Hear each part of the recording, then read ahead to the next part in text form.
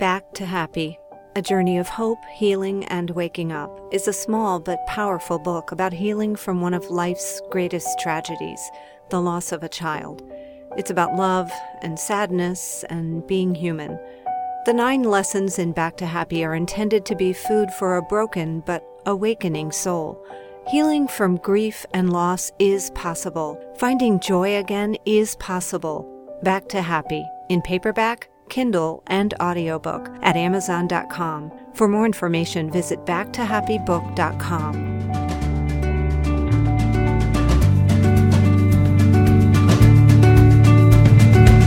Talking about death has never been an easy subject for us humans. In fact, we often will do everything we can to avoid a conversation that has anything to do with that subject. But since it's a fact of life that we all will die, and in this particular time in our history with baby boomers coming to the end of life in greater numbers than ever, maybe it's time that conversations about death and dying became a more easeful thing for us. And to facilitate this conversation, I have just the person today. A new field of study in thanatology is an advanced and practical training in dying, death, and grief that can enhance our comfort level, our competence, and our confidence in both professional and personal contexts. And the overall goal of a course in thanatology is to enhance the care of those who are dealing with death and bereavement.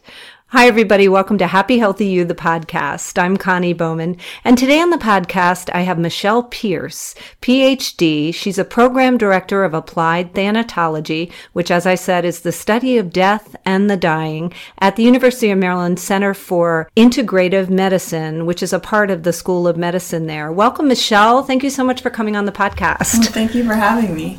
This always happens with my podcasts. I have people that show up in my life or situations that show up just in time for me to know how I'm going to lead this. So this is one of those. Today I had a good friend who stopped by for a visit, and I didn't know this, but his dad died in December, and he had worked in the hospice field for 10 years himself, volunteering, and he became ill, and he let his illness sort of unfold naturally, and he died at home with his family around him. And it was a short length of the suffering was short on his end. And his family was really grateful for the graceful way that he transitioned from this world. And I think that is so rare. And obviously his work with hospice was helpful in that. Right. This field of thanatology is really, it's burgeoning, it's new, and the University of Maryland seems to be really on the cutting edge with this. Talk about a little bit about how thanatology is coming into the mainstream and why it's important for our society at this time. Sure. And the study of death and dying as an academic field is relatively new, but within the different disciplines, talking about death and the issues of dying, that's been, for hundreds of years, different disciplines have dealt with these things, but it is relatively new that as an academic pursuit, thanatology has come into the scene. Yeah. For us, we've just started our program at the University of Maryland, Baltimore. We just started this January. And religions have obviously dealt with it, and other different institutions, but for a university system to bring this on as a particular course, that they must see that there's a need for it. Well, there is a need for it. Professionals don't get a lot of this training as they're going through their studies.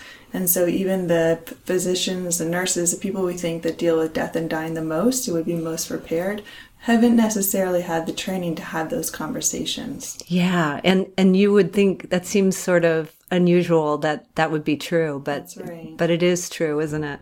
So why is it important that we, as a society and as a culture, develop more of a capacity for conversations like this and an ability to really embrace death and dying and help people with bereavement?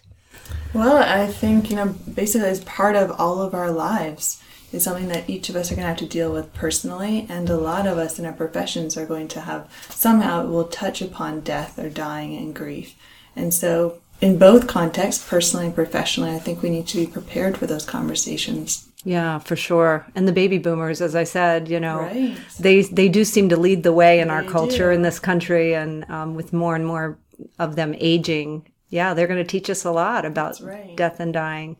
So what are you learning in your thanatology course, and what are you as a leader in that, and the students who are in your course this semester, what are you guys learning about how we deal with death in our culture and what we can do better? Well, it was interesting. I was reading the discussion board that the students are writing on for this first course, and they were talking about these really two different ways that people approach it. Either there's this sort of avoidance, or they ignore it, so kind of a denial of this, or there's almost sometimes this hyper focus on death and dying in our culture as well. Sort of think of kind of the zombie fetish or those sort of things, yeah, isn't right? that funny? I mean, zombies and vampires were big Right. for a while ago. Right. Now they're zombies. So Crazy. sort of sensationalized on one hand, or it's kind of ignored or denied.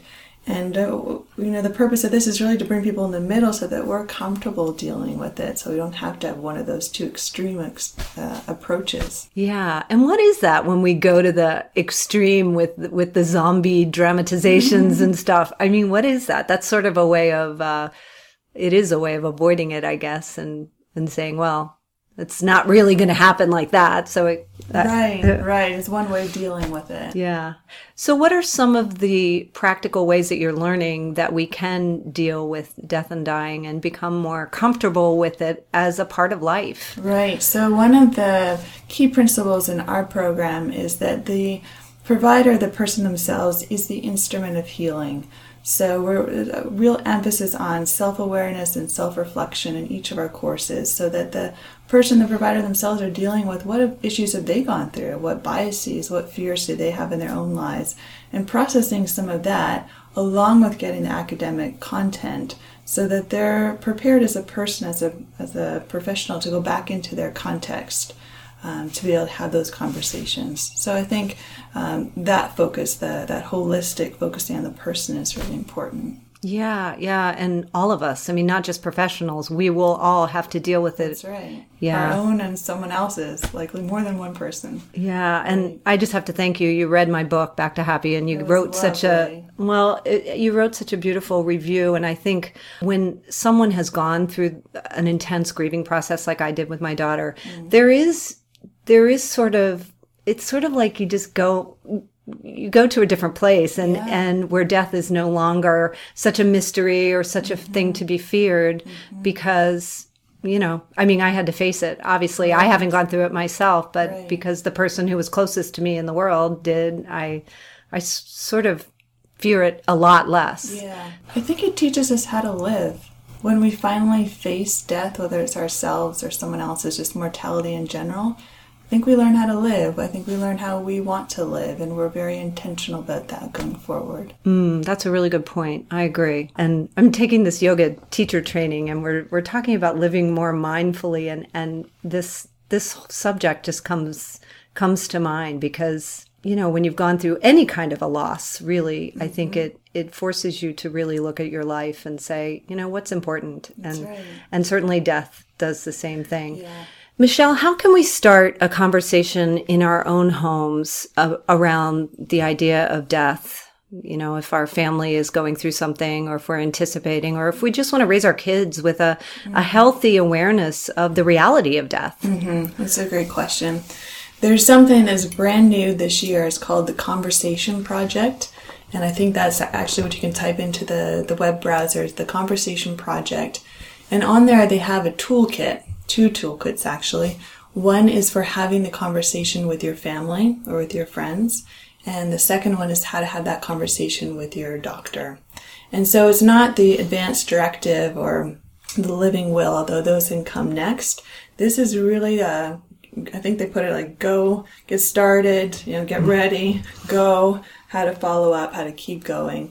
But it's very structured. There's different questions that you answer. You can fill it in online and print it, but it's a wonderful tool for getting started. Yeah, because, talking with our doctor is often not easy. No, it's not easy. It's not a question that they usually bring up in your routine checkup, right? Yeah. How do you want to deal with And in this, dying? yeah, and in this world that we're living in right now, I mean, doctors are doing everything they can to keep us here, and sometimes not in the patient's best interest. That's right. And so to have these conversations and to think through this while you're still well is the best time to do that. And then you're able to talk with your family so your family is prepared for that as well. Absolutely. Is there anything that you foresee in the future that is sort of a positive light on this, aside from this study of thanatology? Is there anything that you're seeing that's changing, that's shifting in our culture, that is sort of looking good in this I mean, realm? just the fact that there's more awareness about this, so you and I can have conversations like this. There's the Conversation Project that's out there. I think Dr. Atul Gawande has done a lot of work on this. His recent book called Being Mortal, and they have a documentary on Frontline about that. There's just so much more awareness. People are talking about this now. Yeah, it's really time. It's It really is. time for a professional who may work in the medical field or in hospice or even in the clergy. How are you preparing them to better deal with the dying and bereaved people? Yeah, it's a good question. And why don't I tell you a story about one of my students Awesome. in the service learning course. Our practicum site is a hospice in Baltimore. And so I had 4 students last fall. And this is their first introduction to death and dying. So one of my students who had really no experience with death and dying except for losing his grandmother the year before, he wrote in his reflection paper and he said, I was getting to know this one gentleman, and at first, there wasn't a lot of communication, and so I would just sit with him, kind of a silent, healing presence, so that he wouldn't have to be dying alone. And there came a point when he felt like the gentleman started to trust him. And at one point he asked if the gentleman would teach him how to play chess.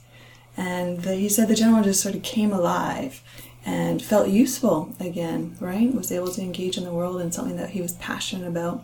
So we taught my student for several hours how to play chess. And they had this wonderful game, and that was such a moment for my student. So he wrote about this experience, and then he went back in the next week, and the patient had died. And that was such a shock to his system. It was the first time he had encountered death in this context of the service learning course at the hospice. And he said, as he was writing in the next reflection, I was struggling to find an analogy for this, to kind of process this emotionally for myself. And he came up with the most beautiful analogy. He said, it reminded me of the Tibetan sand mandalas. And they can spend, in some cultures, weeks to months building this really beautiful, ornate mandala with sand. And as soon as it's completed, it's destroyed. Immediately destroyed. And then they use that sand to start building another one.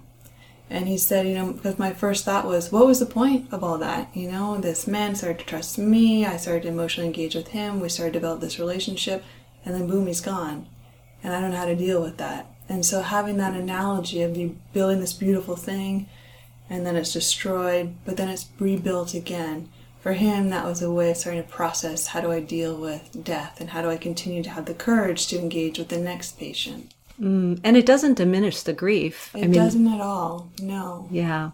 And I think a lot of us in the culture dealing with the grief is the big challenge, because we're so averse to suffering at all. Yes, we are. At all. We are. Yeah. So for him to be able to sit with it, and he asked the social worker, his supervisor, how can I better deal with this?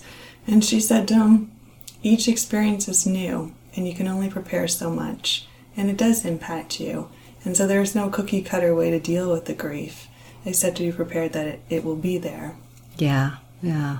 And also, the Buddhists have a great way of looking at everything with sort of a detachment, a loving detachment, Right. and a compassionate detachment, Right. which allows us to move through things a little more easily, I think. What have your students learned from the dying and the study of death about how to live more fully? Yeah, it's a good question. When they handed in their final papers, and they said things like, you know. So this wasn't exactly the topic to bring up at parties of Right. death and dying. But they said, it forced them again to really think about how they wanted to live, and the joy that came from that, to be able to be intentional about how do I want to use my life, how do I want to engage in my life. One of them said this was the best course I've taken this whole semester, was to be able to be in this context. And I thought, isn't that interesting? It's so real. I mean, in this world, gosh, we deal with so much that's not real. And to talk about death, which is a human commonality, that really connects us all. It does connect us. Yeah. And it takes courage to face this. Why are people signing up for this class in thanatology? As we said, death is not the subject that you bring up at parties. That's Why are right. people signing up? There was some commonality in our applicants this year, and that seemed to be that they've gone through some sort of loss themselves. I can think of one student in particular who lost her sister to suicide, and she said, part of my motivation, or the main part of my motivation to do this, was to process my own grief, but also as I go through that healing process to be able to help others. So I have quite a few that actually want to be grief counselors because they've experienced this, and now they want the academic training background to be able to go out into the world and help. Sure. Can we talk about spirituality a little bit and how that enters into the program, if at all? Sure, yeah.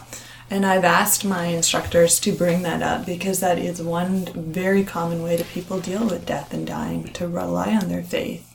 Yeah, my friend Bill, who was just here, shout out to Bill and Kathy, thanks for stopping by today.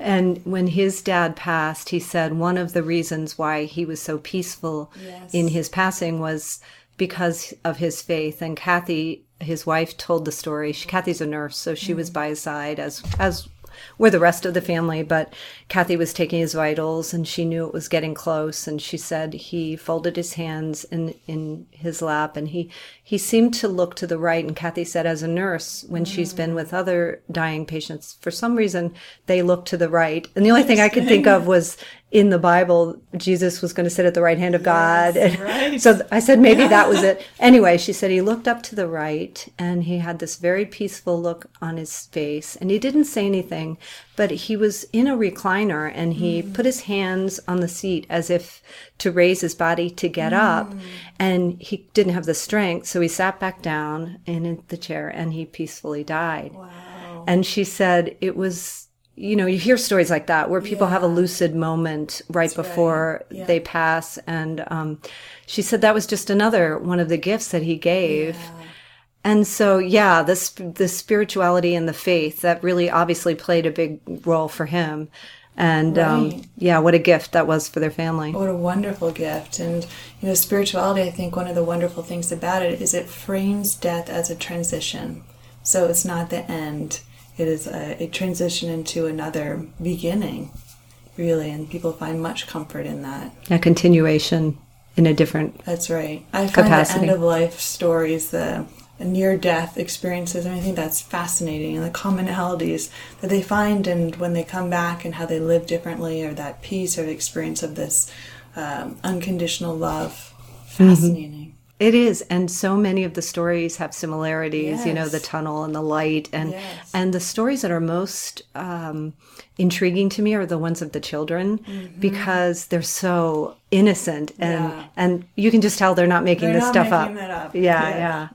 So wonderful. Thank you so much, Michelle, for coming on to talk about this course. And for someone who might be interested in a course in thanatology, there aren't that many around the country yet, I'm assuming, but at the University of Maryland, a lot of it is online, The whole program is online. Oh, is it? Actually. Okay. Yeah, that's one of the things that makes us unique.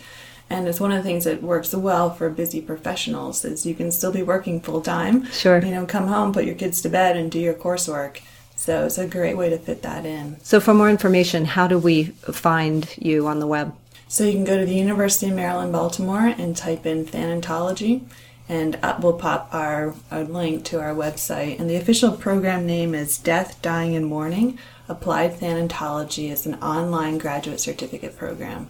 And you have an open house coming up in the spring. We have an online open house on Thursday, April the 30th from 4 to 4:30.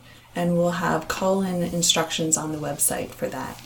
Awesome. Thank you so much. Well, this has been such a great conversation, and I'm really thinking about taking the course. So we'd love to have you. I know. It sounds like something that's right up my alley. So thank you so much.